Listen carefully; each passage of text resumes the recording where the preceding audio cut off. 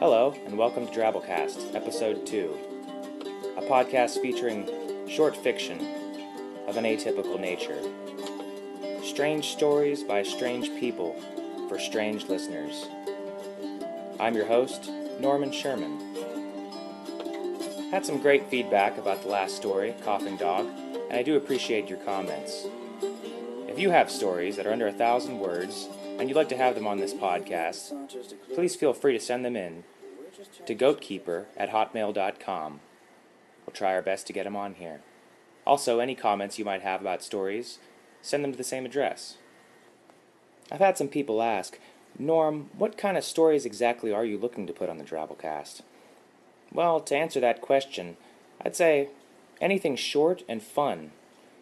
Stories that challenge or surprise a listener. They don't necessarily have to be sci-fi or kind of creepy, about conjoined fetuses or botflies or things like that. That's just kind of how I roll. I think the more you listen, the better idea you'll get of what exactly we're looking for here. And that leads us right into today's story.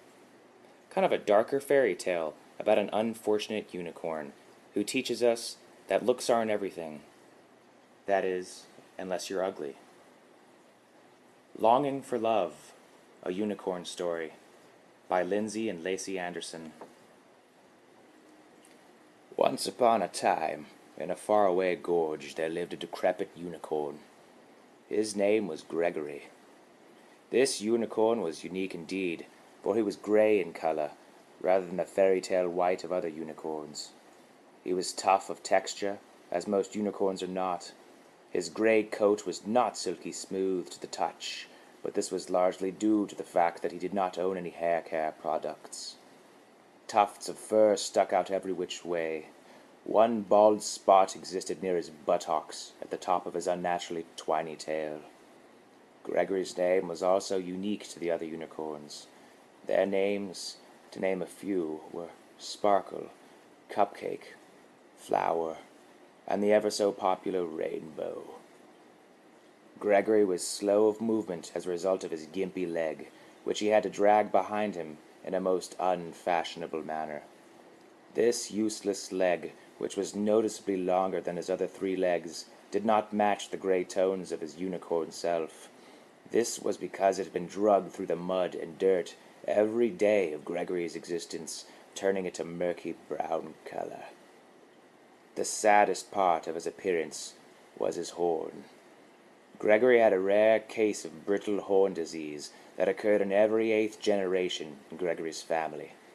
Because of this, the horn had split perfectly down the center, leaving him a thin, jagged splinter coming out of his forehead. His unicorn parents had abandoned him when he was wee colt, because he had brought much shame upon the proud unicorn clan, what with his buck teeth. He was left in the cursed, forbidden woods to die, under a dry, dead shell of a weeping willow tree. Why was he decrepit? Why was his coat not the same sheen of the other unicorns? Why did he have buck teeth and a kinky mane? Why did the boil on the back of his neck fester so? Gregory asked himself these questions every day as he gazed at his reflection in the green cesspool. He never came to any conclusions other than the possibility that when his true love came for him, he would turn into a handsome, valiant steed. He did not know where his true love was, or what she looked like, but he had every hope and dream that some day she would appear to him, whinny, and prance gaily about him with happiness. It was under that sad weeping willow tree that he was confronted by its resident, who happened to be an obese squirrel named Brutus.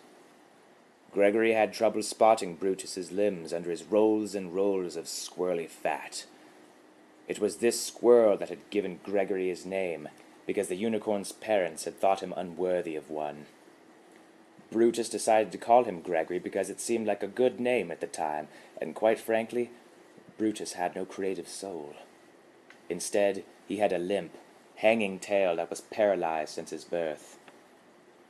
These 2 unfortunate creatures spent much time together, discussing their unfortunate childhoods and unfortunate physical conditions. Gregory thought he had a friend until Brutus experienced spontaneous combustion during their afternoon herbal tea and Twinkies. Gregory wandered away from the sad weeping willow tree with loss of all hope for companionship. Soon afterwards, he had fallen into the gorge.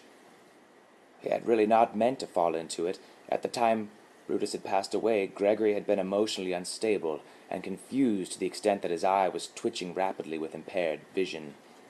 He had stumbled into the gorge and lived there for many moons. Then one day a thought struck Gregory, like a hot, smoldering volcanic rock striking down a small sapling. Maybe he should wander out of his gorge.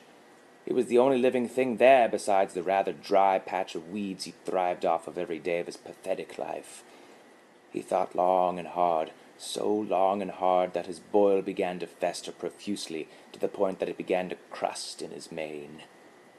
The rancid smell of it told him he must escape from his gorge and flee to the vast lands above to find his love. Now was the task of getting out of the gorge. Gregory stood staring at the steep, glistening walls of solid rock and wondered how he could climb out, until he realized he could not, for he was flat-hooved.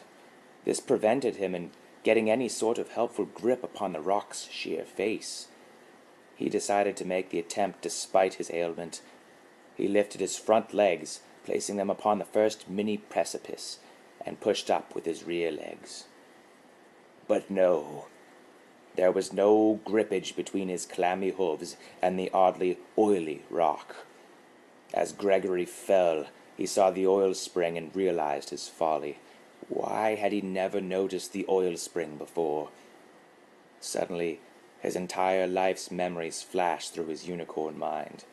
They were not pleasant or cheerful, and he fell into the black, undiscerning darkness of unconsciousness.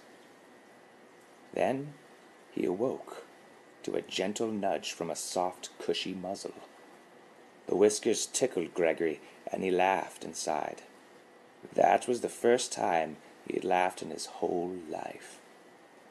Through his painfully twitching eyes he made out a beautiful female unicorn silhouette against the last ray of sunshine in the long, hot day. He lifted his head with the realization that all his dreams were about to come true. Gregory had always longed for a nudge from an attractive female unicorn. Maybe now he would be a valiant steed. He glanced over at the cesspool, recalling how he had looked that morning in the reflection of the green, gooey waters. After a short time, his eyes began to glaze over, and a small smile came to his face, and he knew. He knew that it was too lovely a wish, and that he was indeed dead.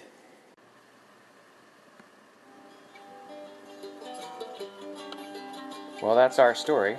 I hope you enjoyed it. Do you ever sit around and think about how lucky we are that some animals don't eat meat? I do. For me, it always comes back to the horse. Imagine if horses ate meat. There'd be literally nothing we could do to stop those animals. The only thing more terrifying than that is a carnivorous horse with the combined weaponry of a rhino. We're talking about a carnivorous unicorn here. That's profoundly scary stuff. Well, I'm Norm Sherman. You've been listening to Drabblecast. Tune in next week for more stories of the absurd nature. In the meantime, check out www.normsherman.com for some sweet tunes, and send in your own stories of 2,000 words or less to goatkeeper@hotmail.com. And always remember, when you're trying to climb out of that gorge, be sure to check for oil springs first. Tussled and ready to toss. All tussled and ready to toss. He mutters these words to his lackey. When it comes, put this in his butt.